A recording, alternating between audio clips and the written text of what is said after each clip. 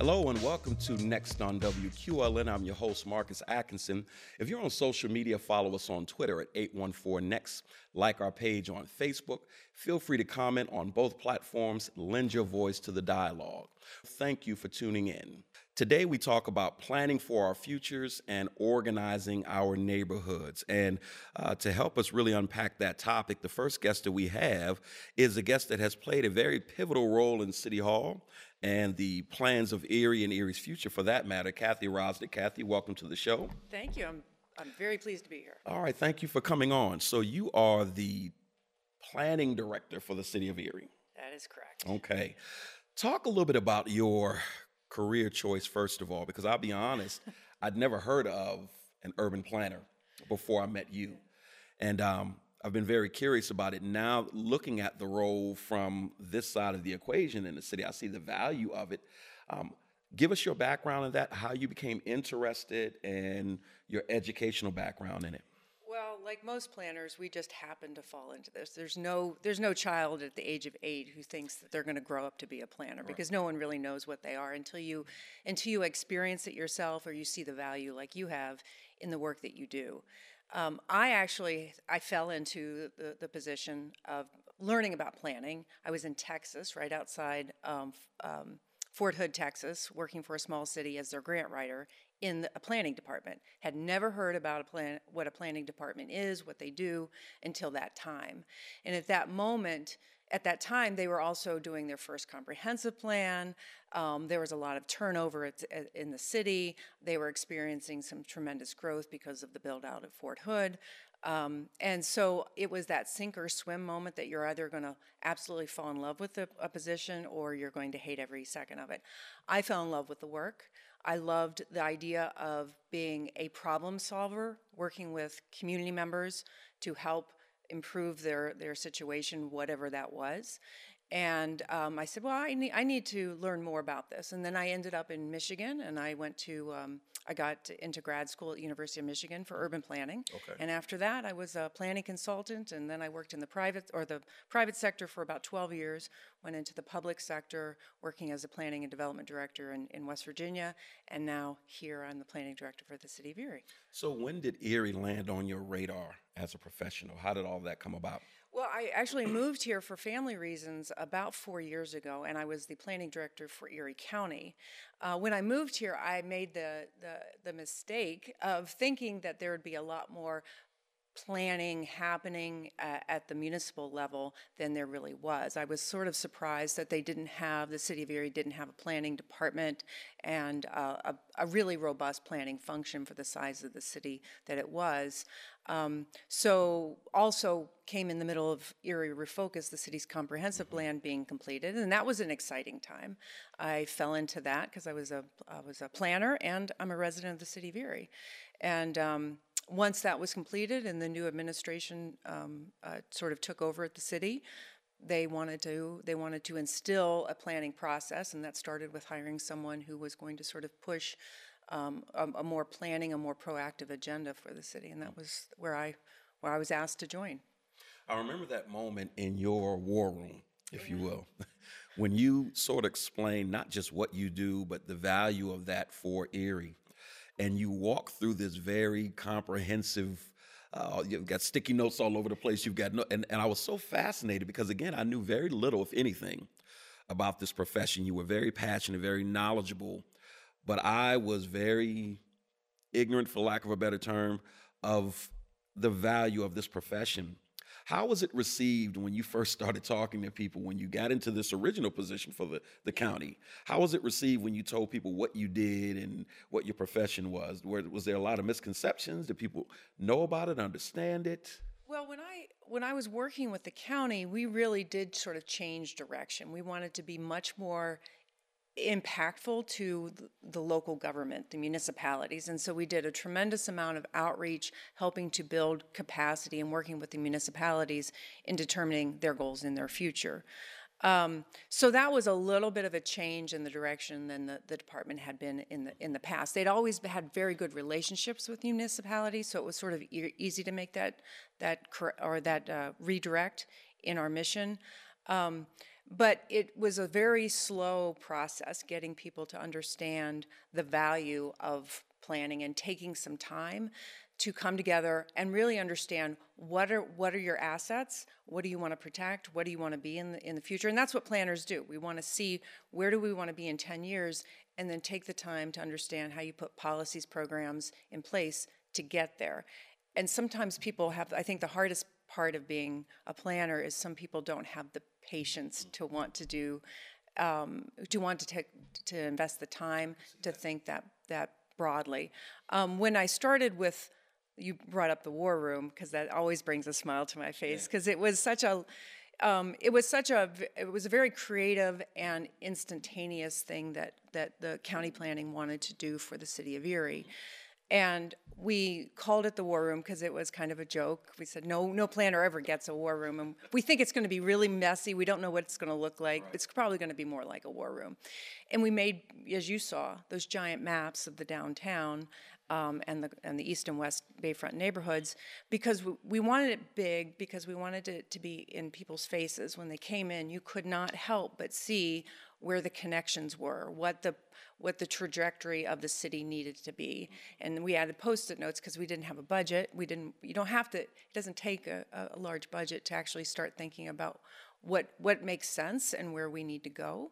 But it was probably one of the proudest things that professionally I've been a part of. And I say a part of because it wasn't me, it was a whole team of people who put that together, who dedicated their time and effort to make that happen, and resulted in what I think is a very good process that we were then able to instill in City Hall. And so now you're at City Hall. To the best of your knowledge, has City Hall ever had a dedicated planning director? To the best of my knowledge, no. The last, everyone says that the last dedicated planner was 50 years ago. Mm-hmm. I think they've had positions that filled various roles of planning as you would normally, but actually having a planning director. And it's probably the first time I've been in a situation where I've asked just to focus on planning. A lot of times planners get dual roles of being zoning officers or land development reviewers. Sometimes they can even do more code enforcement. This is the first time I've been able to really just focus on planning, but also define what that is for a municipality. And it's both exciting and a little terrifying all at the same time. Mm-hmm. You mentioned Erie's comprehensive plan. So once upon a time, the administration prior to this one embarked on this journey to have a plan developed for the city without having someone in a position like yours. And now in hindsight, I look back and I say, well, that's kind of interesting.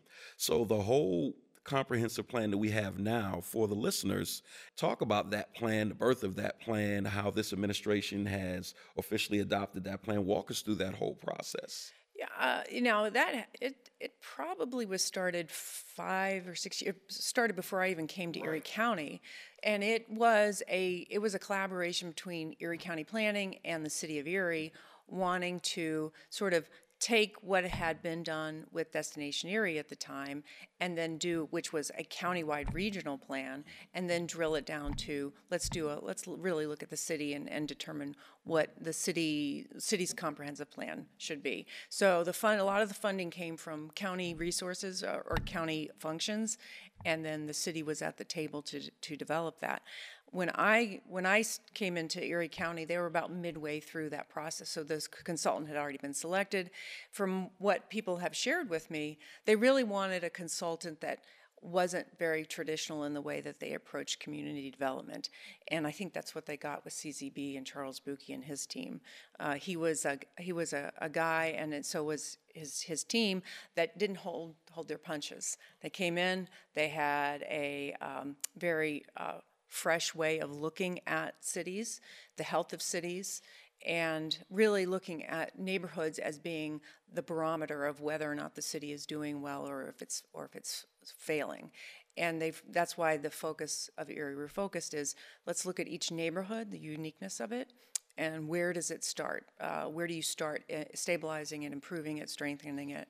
And for me, that seemed spot on. It really does. The way they drill down the data, look at what's happening in each neighborhood, and then come to terms with, you got to make some decisions. You can't be all things to all people, and you got to start somewhere. And that's really what Erie Refocused does, is sort of drills it. That's why it's called Refocused. You just focus in on what matters and start there.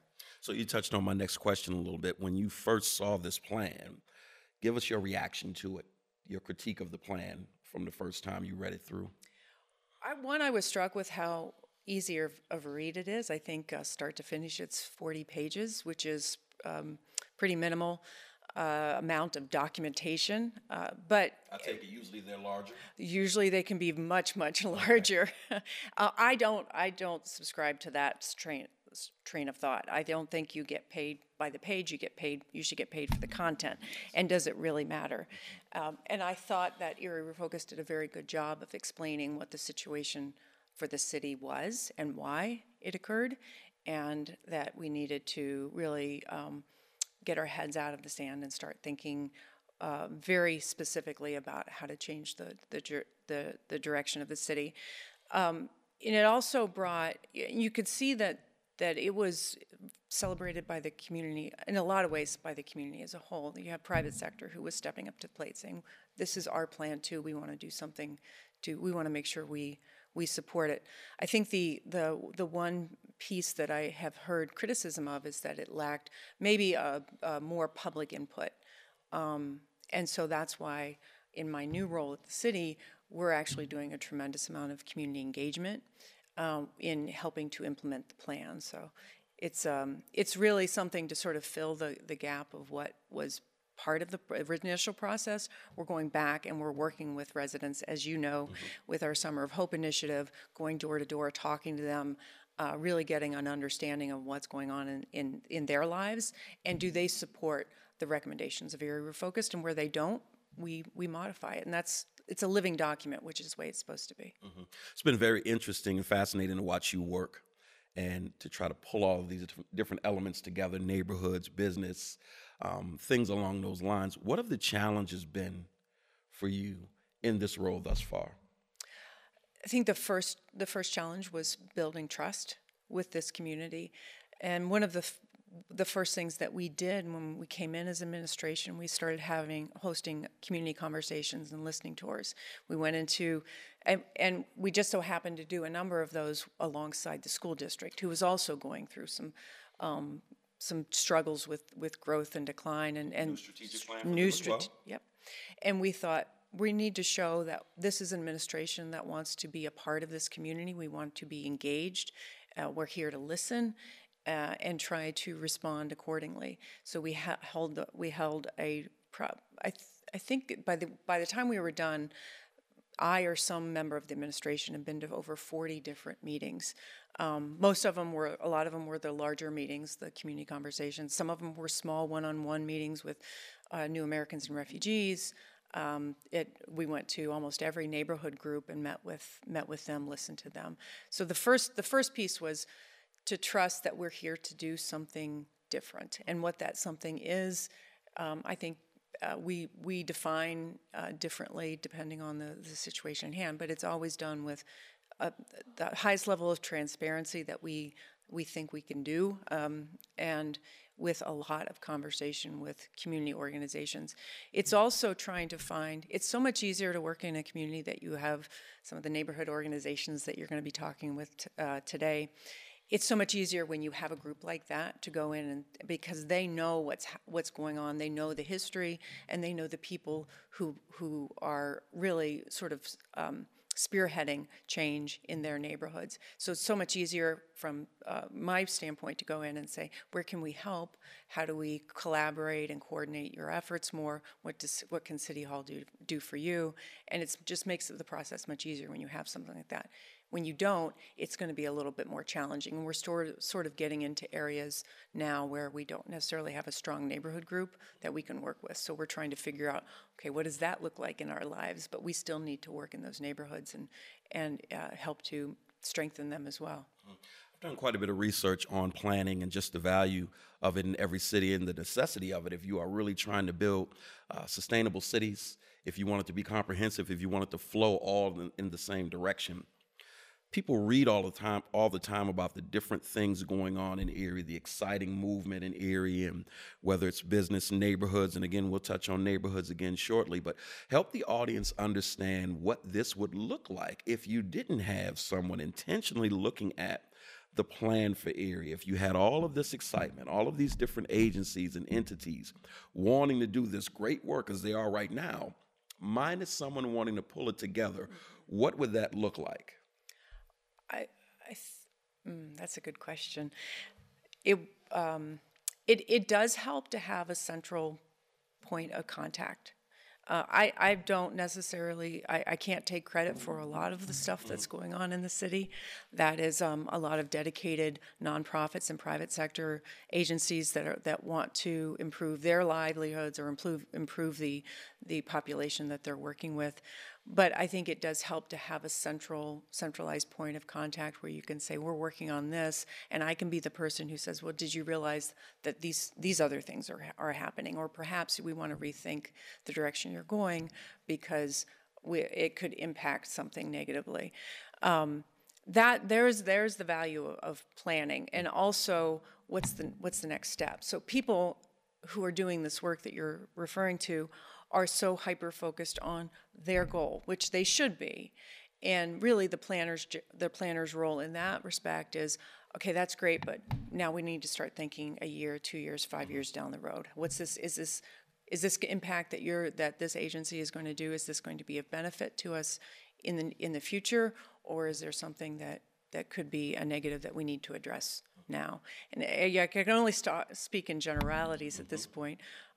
But that, I think, one of the key pieces of a planning position is being able to sort of start always thinking forward of what's the next step that we have to take. As we segue into introducing our next two guests, Erie Neighborhood Growth Partnership, ENGP. Talk about that a little bit for the listeners and the viewers who don't know what that is and the purpose that it serves. Erie Neighborhood Growth Partnership is an organization, a partnership that brings together all of the various neighborhood groups together to help. Right now, it's really been focused on networking and learning what every one of these groups are doing and how they can work together. There's a lot of strengths, different strengths that each one of them brings to the table. And I think just bringing them together once a month for an hour and a half helps tremendously. We're also able, because we're bringing them together uniformly, we're also able to bring different levels of speakers and topics that's pertinent and important to them. So we're using this group and this bringing together as a way to not only collaborate, but as a way to help build capacity within what's really the lifeblood of the city, our neighborhood organizations. This week when we meet, we've already established that we're going to be setting sort of a work plan for the group. We think we're very comfortable working together, but now it's time to say, okay, what's the next step? What do we really want to accomplish in a year? But there's tremendous power in bringing all of these vital organizations together at the table with the city, with the redevelopment authority. So it really brings this whole process together and strengthens all of our neighborhood groups at one time. So I think it's been a great way to, and we have an AmeriCorps Vista who's dedicated to the work of the neighborhood groups. Again, adding some extra capacity is incredibly vital. This is Next on WQLN. I'm your host, Marcus Atkinson. We are in studio with Kathy Rosnick. We are talking about planning for our future, the future of our city, and organizing our neighborhoods. Kathy is the planning director for the city of Erie, and we've been discussing not just her role in the city, but the role of a planner in general and the value of a planner to a city's comprehensive plan. To help us talk more about organizing our neighborhoods, we bring on two new guests to this new segment. First to my left is Anna Franz, the Executive Director of our West Bayfront. Anna, welcome to the show. Thank you so much. So pleased to be here. All right. And Heather Casper, Executive Director of the Sisters of St. Joseph's Neighborhood Network, East and West, if I'm not mistaken. Yes. Heather, welcome to the show. Thank you. Thanks for having me. All right. So, Anna, we'll start with you because I know that our West Bayfront had its own comprehensive plan for their neighborhood. Talk a little bit about your service area and how this plan came about. Sure. So our West Bayfront footprint is basically the residential neighborhoods that are located directly to the west of the downtown business district. We serve an area that's home to about 13,000 residents, roughly 70 blocks or so. So it's a sizable portion of the city, and it's right within the downtown core that is so prominently discussed in Erie Refocused as being critical to the city's future. Mm-hmm.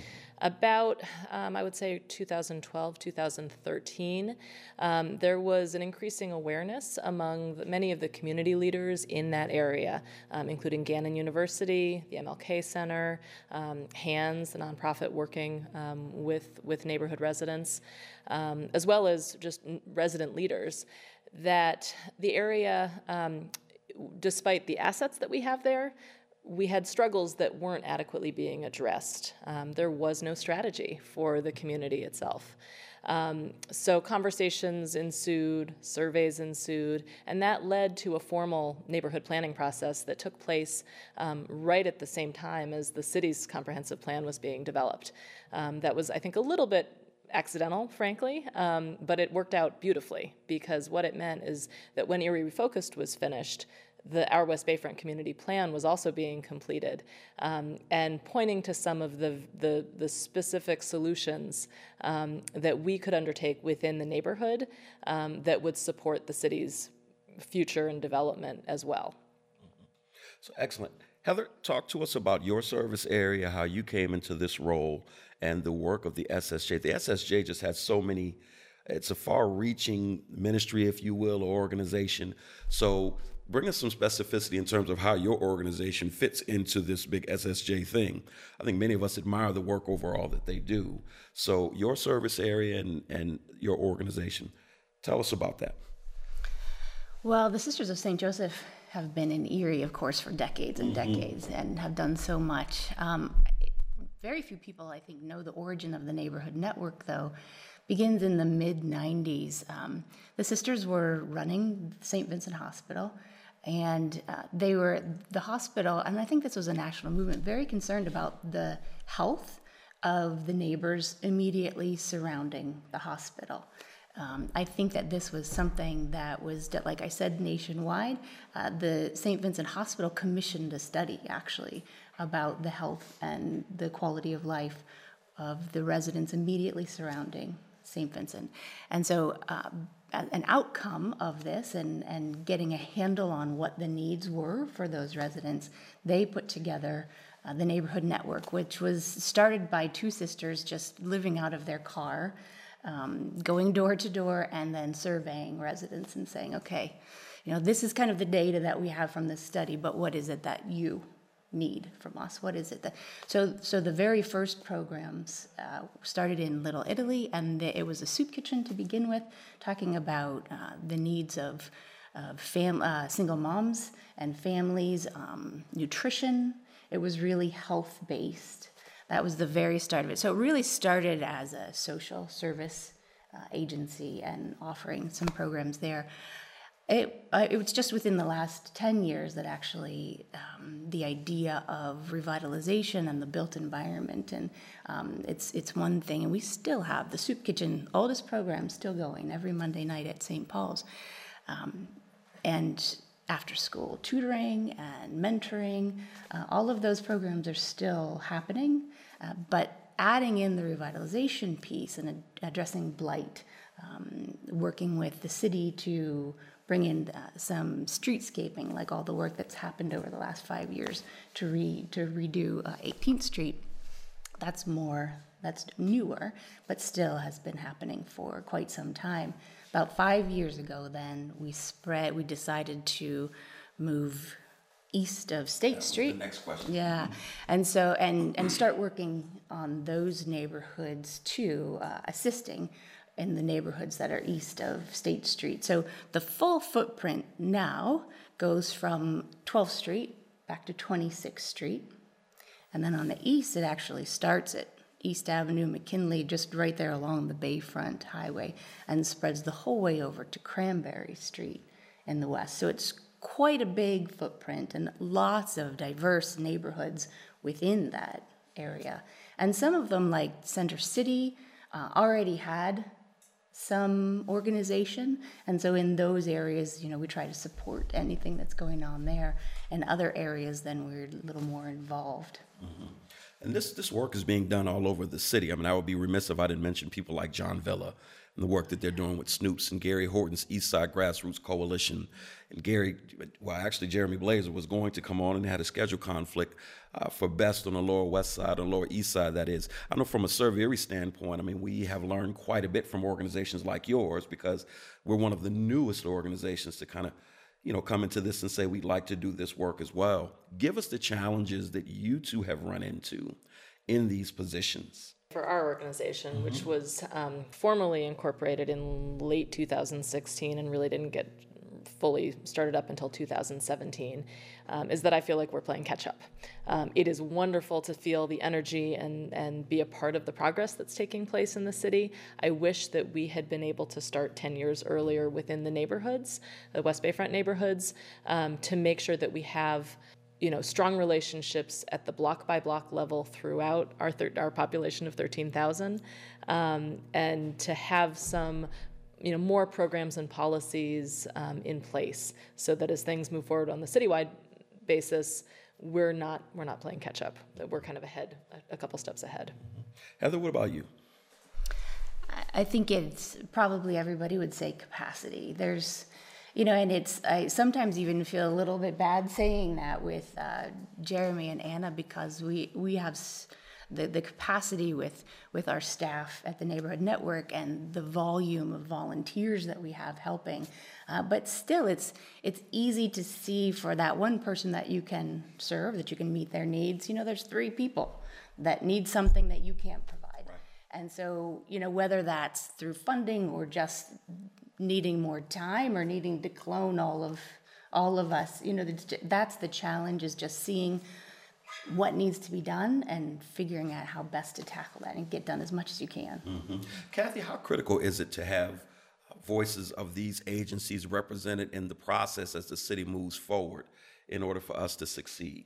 It's absolutely essential. I mean, it makes our job a lot easier, because now I've got one person I can go to and say, okay, what's your highest priority, Heather or Margarita, and how can we help? And it's not, we're always having conversations, so it's not, we never have to do that, but it's so much easier when you've got at least one voice who can sort of speak for an entire neighborhood. Anna can sort of cover 13,000 people that we're not having to ask the same question for. So it makes our job easier. Like I said, now when we start to move into other neighborhoods that don't have an organization, they may have a neighborhood watch that can help.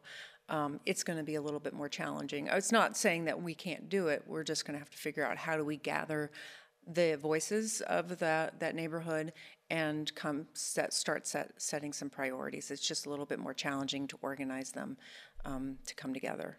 Is there more need for neighborhoods to organize like this, in your opinion, or do you believe that we have an adequate amount of representation for our neighborhoods in the city of Erie? That's a good question, honestly, because I've thought back and forth.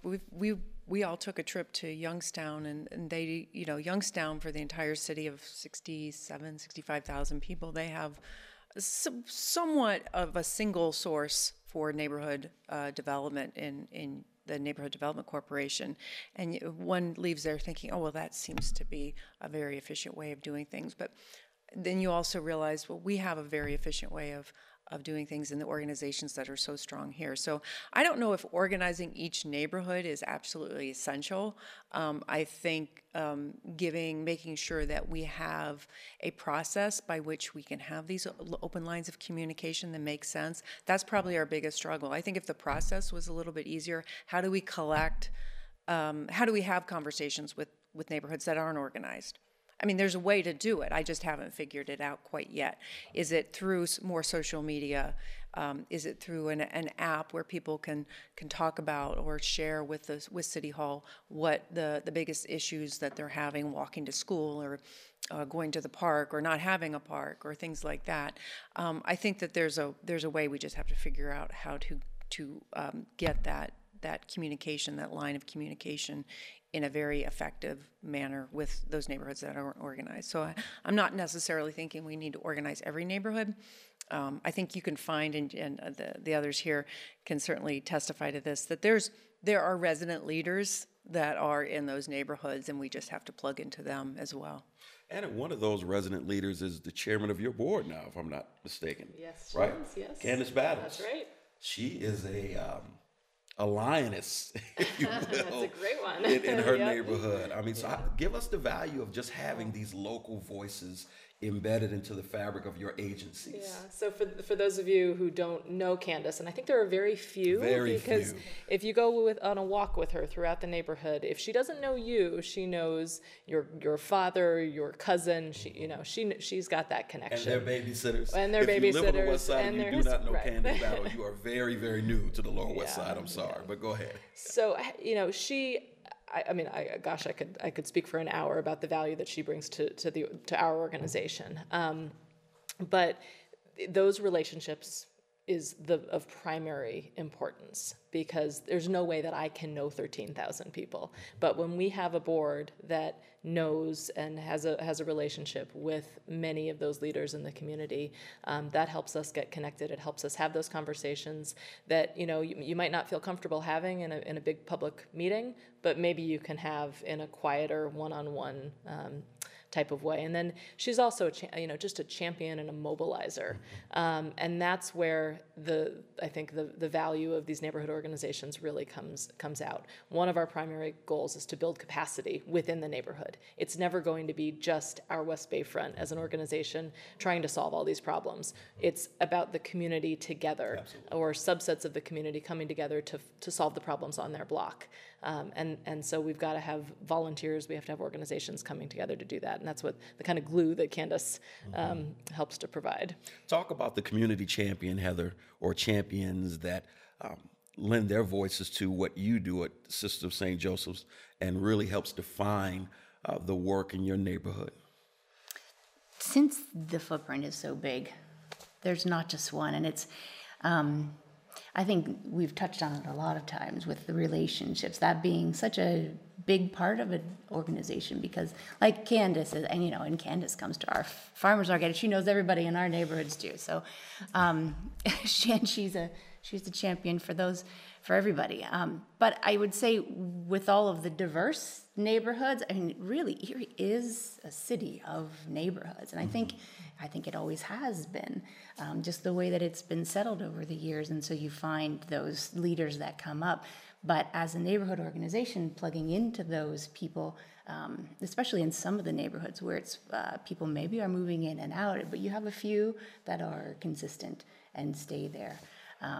But if I can't point to one, because I'd have to go through and I'd have to say, in Little Italy, it's this person, and over in Washington Park, it's this person, on the east side, it's this person. So, but certainly people like Paul Gamble, that's been, working for years and years in the Center City area, and he's kind of reviving some of that activity right now. Over South Parade, east side, there's a whole lot of families actually that have lived there, in spite of the perception that people are moving in and out. There are families that have lived there 30 years, and some of those, they are just anchors for those neighborhoods. And so bringing them together, and then with all of the new Americans that have been moving, over the years, moving into all of our neighborhoods, really, I think that is. It could be a challenge, but I think that goes back to your question. I think it's really important to have the neighborhood groups, because Kathy couldn't hope to have those ongoing relationships and keep track of everybody and have that voice if you didn't have the neighborhood groups.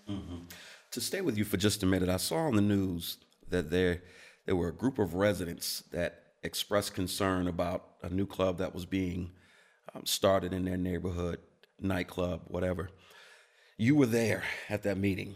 Why is it important to you to be present in situations like this when neighbors are expressing their frustrations about some of the things that are happening? What's the value of that? In a word, it's support. And this is not a new issue. It's also been in the news, similar situation happening down in Anna's neighborhood.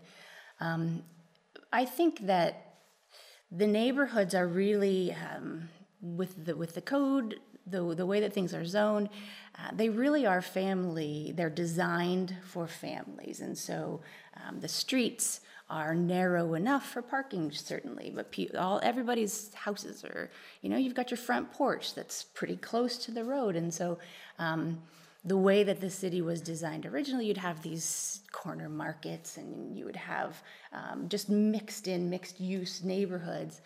But some of those old corner markets, if they're being taken over, if they're being used as a bottle club, say, or after-hours club or a bar, there's not the parking surrounding them. There's not a buffer for noise, say, if the place closes at 2 o'clock in the morning and everybody's out on the streets. Well, these are family neighborhoods where parents are trying to get their kids to sleep so that they can get up and go to school in the morning. There are so many issues involved that you want to make sure, by going to these meetings and making sure that people come to the meetings, you want to make sure that everybody's voices are heard. It's really easy to be the person who's on the forefront of social media or in the news. I mean, you've got something new that you're going to try in the neighborhood, and that's not bad. It's good for you to try stuff and really try to bring people together, but you can't do that forgetting the context of what you're moving into. So it's, there's a push and a pull. Mm-hmm. To stay with that same theme, Anna, I know that you've had your nuisance bar issues on the Lower West Side. You had the fire that broke the hearts of all of Erie. How does your agency support the neighborhood when tragedy strikes like that? Well, that's a tough one. I mean, that was a tragedy that obviously went far beyond our neighborhood. It really went national. I think one of the things that we do is to provide support to the neighbors to come together. So with the nuisance bar issue, that we found our neighborhood champion and provided him with the resources and the support and literally making copies to be able to bring his neighbors together to address the very real issue that was impacting many of them. That started in that particular case. That nuisance bar issue started 2 years ago, and that group has kept meeting. And we don't want to see. We hate to see that neighbors come together out of an issue, out of a problem. But that is the reality. That's what brings people out in many cases. So we just try to be there and help provide whatever resources that will make that. Continue those conversations going in both good times and in more difficult times. This is Next on WQLN. I'm your host, Marcus Atkinson, planning for our future and organizing our neighborhoods. In studio with Kathy Rosdick, who is the Director of Planning for the City of Erie, Anna Franz, Executive Director of Our West Bayfront, and Heather Casper, Executive Director of Sisters of St. Joseph's Neighborhood Network, East and West. So, recently, you all traveled to Atlanta. We all traveled to Atlanta to just listen to best practices from people who do similar work. As you're traveling to, and not just in Atlanta, you mentioned Youngstown, and we've done this in various cities. Kathy, we'll start with you. As you travel abroad and you listen to other people, how does that put Erie into perspective for you versus the work that's being done abroad? What are we getting right? What do we need to work on? Give us a comparison. I think it's funny when you ask me that, because I never turn it off. Even if I'm visiting somewhere just for just to relax, if I'm vacationing, I'm always thinking, how did they do that? How did they build that sidewalk that way? And look at that piece of public art, and I wonder how that happened. I'm a policy thinker. I always think that policy really matters. Getting some legislation around doing it right really matters. So I always try to go a little bit deeper. I'm like, you can take something for granted that looks beautiful, but you think about how did it actually get to that point, and how did the community come together? With the trips to Youngstown, the trips to Atlanta, I think we all came out of some of our conference sessions thinking, how do we scale it down to Erie? Because some of those communities are so large.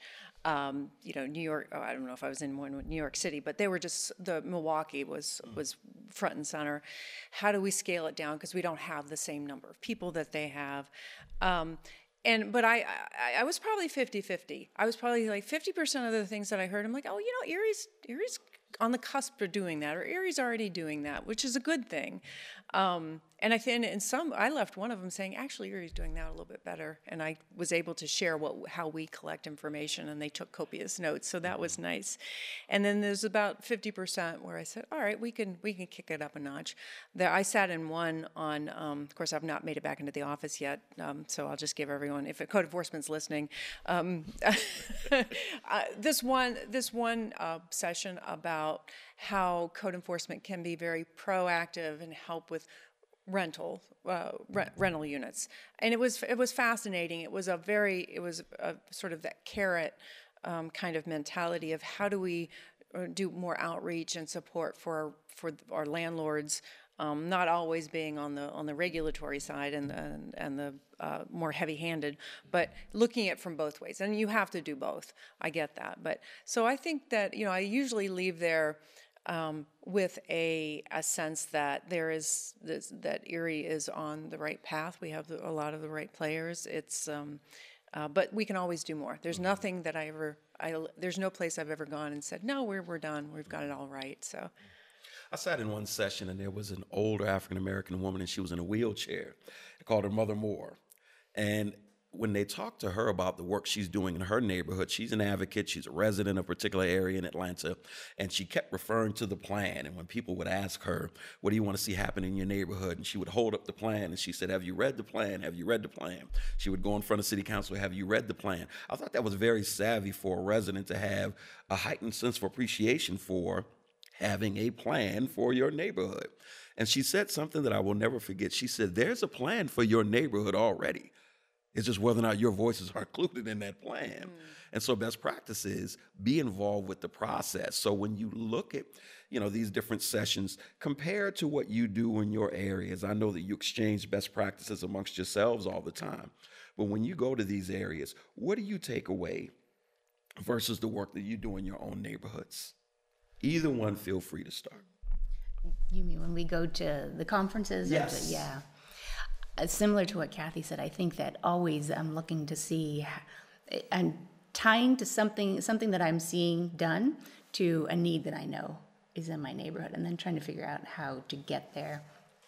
I think going back to the plan issue, I picked up a lot of really interesting, and not that it was so much spoken. I think like you said with the woman that you were talking to, it seems to be the community engagement piece is one that you cannot ignore or skirt or get around. I think that whether you're doing it just as a day-to-day relationship, where you're meeting people on their front porch, or if you actually have a survey like it's been having here, that was a big takeaway. That in all the sessions that I went to, if they were talking about a successful program, it involved community neighborhood input, and it wasn't even necessarily a formal plan survey. It was something where they just kind of had a pop-up kind of opportunity for people to stop in and say what they were interested in.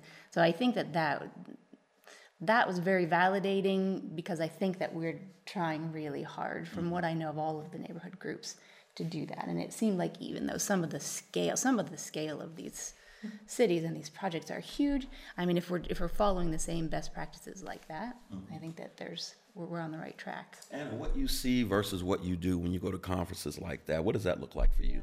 I think many of the same things that Kathy and Heather have already pointed to. One of the things that struck me coming out of Atlanta was hearing actually from some of our counterparts on the other side of the state, in eastern Pennsylvania, talking about how they've really dug in and solved some of the issues of entrenched poverty in their community.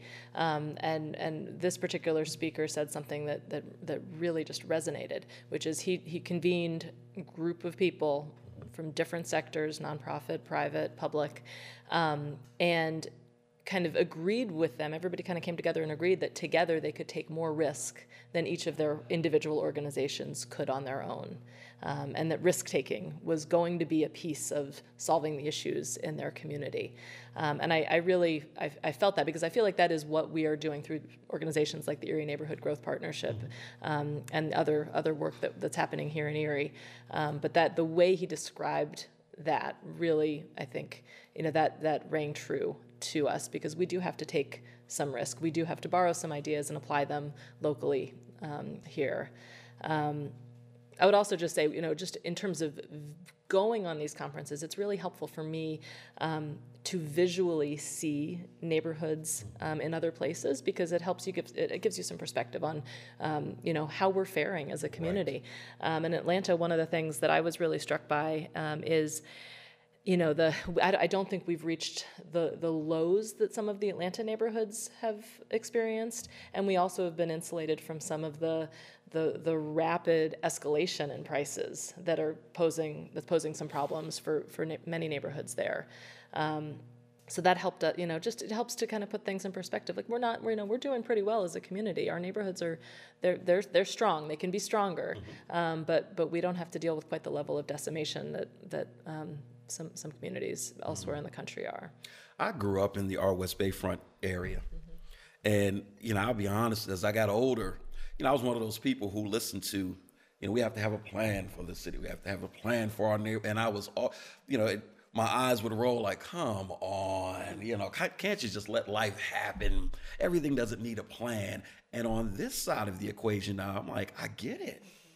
I understand the necessity to really be intentional on where are we going as a neighborhood, as a city, as a community. Are you finding yourselves having to really explain and help your residents appreciate the process in that same manner? I don't think so. No? No, I think as long as they're involved. I think, though, we also have to remember to remain flexible. Yeah. Because I think... the living document thing that you talked about. Yeah, you can have a plan, and you can decide this is what we're going to do with this property or this lot.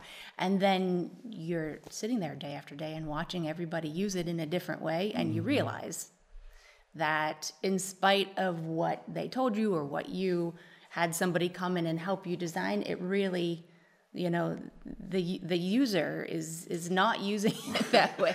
So to be able to be flexible about that, and some of the most exciting things have come from that. You start with a plan, but if you don't remain nimble and open to changing things on the fly, too. I think some of the most, our farmers market and the growth that we've seen, that's just an example where, you plan it and you have no idea how it's going to happen until in the moment, and Monday after Monday, people coming and using it one way, and you just have to evolve with it. Mm-hmm. Speaking of which, with the living document, several surveys have been done, and you've got a chance to analyze the data of many of these surveys. Give us some of the aha moments that you've experienced after information comes back from these comprehensive neighborhood surveys. Well, the area that we have surveyed the most since coming into office has, of course, been the area that you're working in, Marcus. And a couple of things that have struck us as those people who are out there knocking on doors is the amount that people live in these neighborhoods for a very long time. And they may not always live in the same house, but if they move, if they tend to be transient, they don't actually move out of the neighborhood too often. There is a strong sense of ownership of where people live. And that we went in thinking that would not be the case, but there's people who live there longer than 5-10 years, and that was surprising. Another thing, particularly during the Summer of Hope, which led to what eventually became the Community Health Census, which was another survey, was that we initially did a survey of just the built environment, trying to figure out what people wanted in sidewalks and lighting and, of course, crime and parks.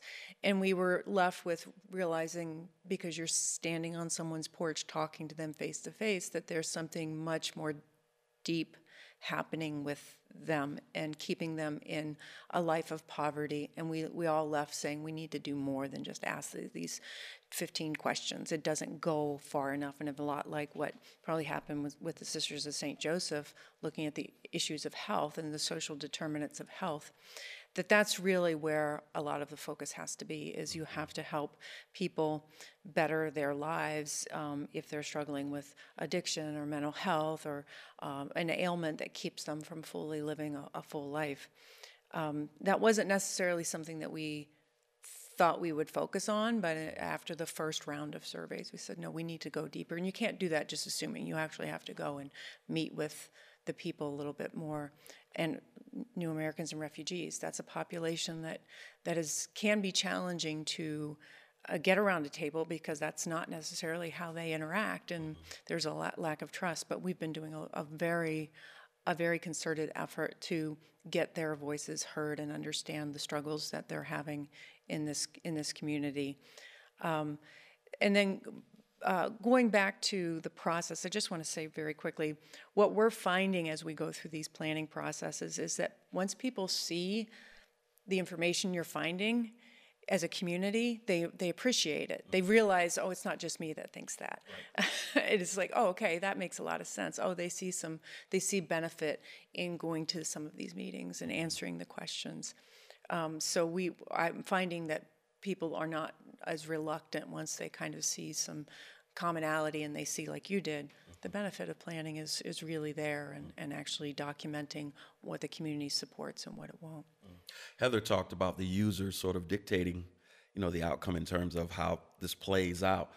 You did work on a park in your area, Bayview Park, which is heavily attended by neighborhood kids. You ride by, it's one of the most vibrant parks in the city. Talk about the work that you did in that park and just some of the reasoning behind going after that. Sure. So the work at Bayview Park was identified in our plan as one of three key focus areas within the West Bayfront neighborhoods. So right after our West Bayfront began operations, we started to survey park users and survey members of the community. Just to dig down a little bit more, I mean, there was a very pretty picture that was included in the Our West Bayfront plan of what Bayview Park could look like, but we knew we needed to get a better sense directly from park users on specifically what amenities people would like to see, how people use that park, and how they would like to use it. So we put together a very user-friendly survey that, kids age 4 to senior citizens could all use the same survey, and asked, what would you like to see and how would you like to use the park? And we got some great feedback on specific improvements that people would like to see, but also what was most interesting is some of the non-physical amenities, in terms of people really wanted more activities and events. They really use that park as a place to come together. And so things that could support that. So we took that to the city and started conversations with them, and that led over time to a master plan being developed for the park, which helped us work with the city to get funding for some significant improvements, like the installation of the splash pad this past July, like the improvements to the tennis courts, like the benches, which I haven't been back in the office yet either, but I'm hoping the benches have been installed since we were down in Atlanta. And we're not done there. We're hoping to continue that work. But, it's interesting, just to go back to your previous question about the plan. I mean, so our plan, calls for this work. Mm-hmm. We have 2 other major parks within our community. And that's, to me, the challenge, because we would love to do that level of attention all at once, all across. Right. But the plan says we got to start here, and we will get there. And so that's where I feel, not a question of why we need a plan, but, a little bit of attention of, why aren't we yet working on those other parks? And we're going to get there, but we only have so much capacity, we only have so much money, and it takes time to get there. Mm-hmm. So for people that are listening, we'll start with you, Heather, as we kind of move towards the finish line of this show. For people that want to get involved, what would you say to people that say, hey, I see a lot of things going on, I don't feel like my voice is being heard? What do you say to people who are thinking about getting involved with their neighborhoods, but haven't yet taken the step to do so? I think if you just understand that there's every level of engagement, that's equally important. If you are somebody who can dedicate every Monday to come serving at the soup kitchen, that's fantastic and great, but that's a huge commitment too. If you don't even live in my neighborhood or Anna's neighborhood, but you have family ties there, or you have any reason to feel emotionally invested in a neighborhood, then absolutely stop in and call that at that neighborhood organization level, because even if it's just a community cleanup day, or if it's coming to National Night Out, there's every level of engagement, and every voice is really important. There's something that I think that we're always striving for, is to get more and more and more voices and hear from more people, because then it's a more well-rounded picture that we're getting. And so I think don't be intimidated by some people who you see everywhere and see doing everything and helping out with every project, because if you can come one day out of the year, that's important. Excellent point. And add to that, please. I mean, some of the favorite phone calls I have is when someone calls me up and just says, I've heard a little bit about this Our West Bayfront, but what's this about? And that's all they want. They just want to have a conversation and learn more.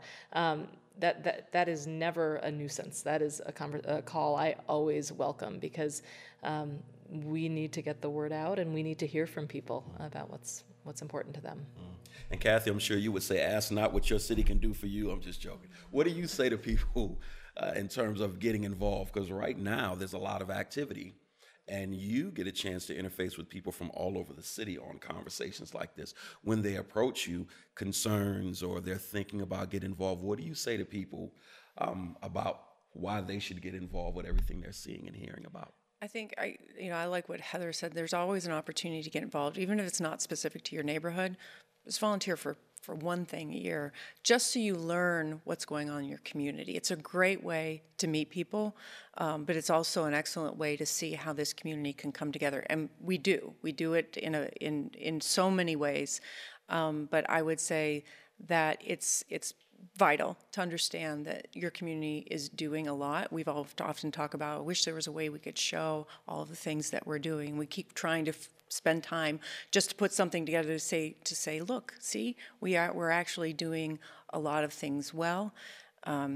But I think the easiest way is just to volunteer, to come to a festival, come to an event, help with a cleanup, even if it's not in your neighborhood, just to see what this community can do when it comes together. Mm-hmm. No, you mentioned very, very quickly, you mentioned before that planners have to be patient people, because this is the long game.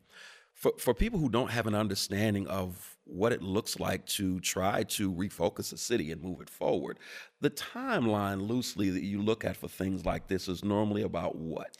I always tell anyone that if whatever you think you can do in 3 years is probably going to take you 5, and whatever you think you're going to do in 5 years is probably going to take you 10. So we have so many things going on in this community. Everyone's got their own timeline, but I always try to say, let's be patient. Let's do this right. Let's not move before we're ready to move. And there's a lot of people say, well, we just got to do something. And I keep reminding myself, we are doing so many things. It can take a long time before you see that shovel in the ground. A lot of things that we're working on has taken years to get there. Bayview Park, I remember very well during the planning process years ago that was a concept, and it just takes a long time before you can get it. But let's do it right. Kathy Rosdick, Heather Casper, Anna France, thank you so much for coming on, sharing your knowledge, your wisdom for the positions that you hold, and thank you for your dedication to our city. Thank you to our sponsors as well of Next Infinity Resources, the Erie County DA's office, and the Robert Benjamin Wiley Community Charter School. We want to thank you for tuning in to Next on WQLN.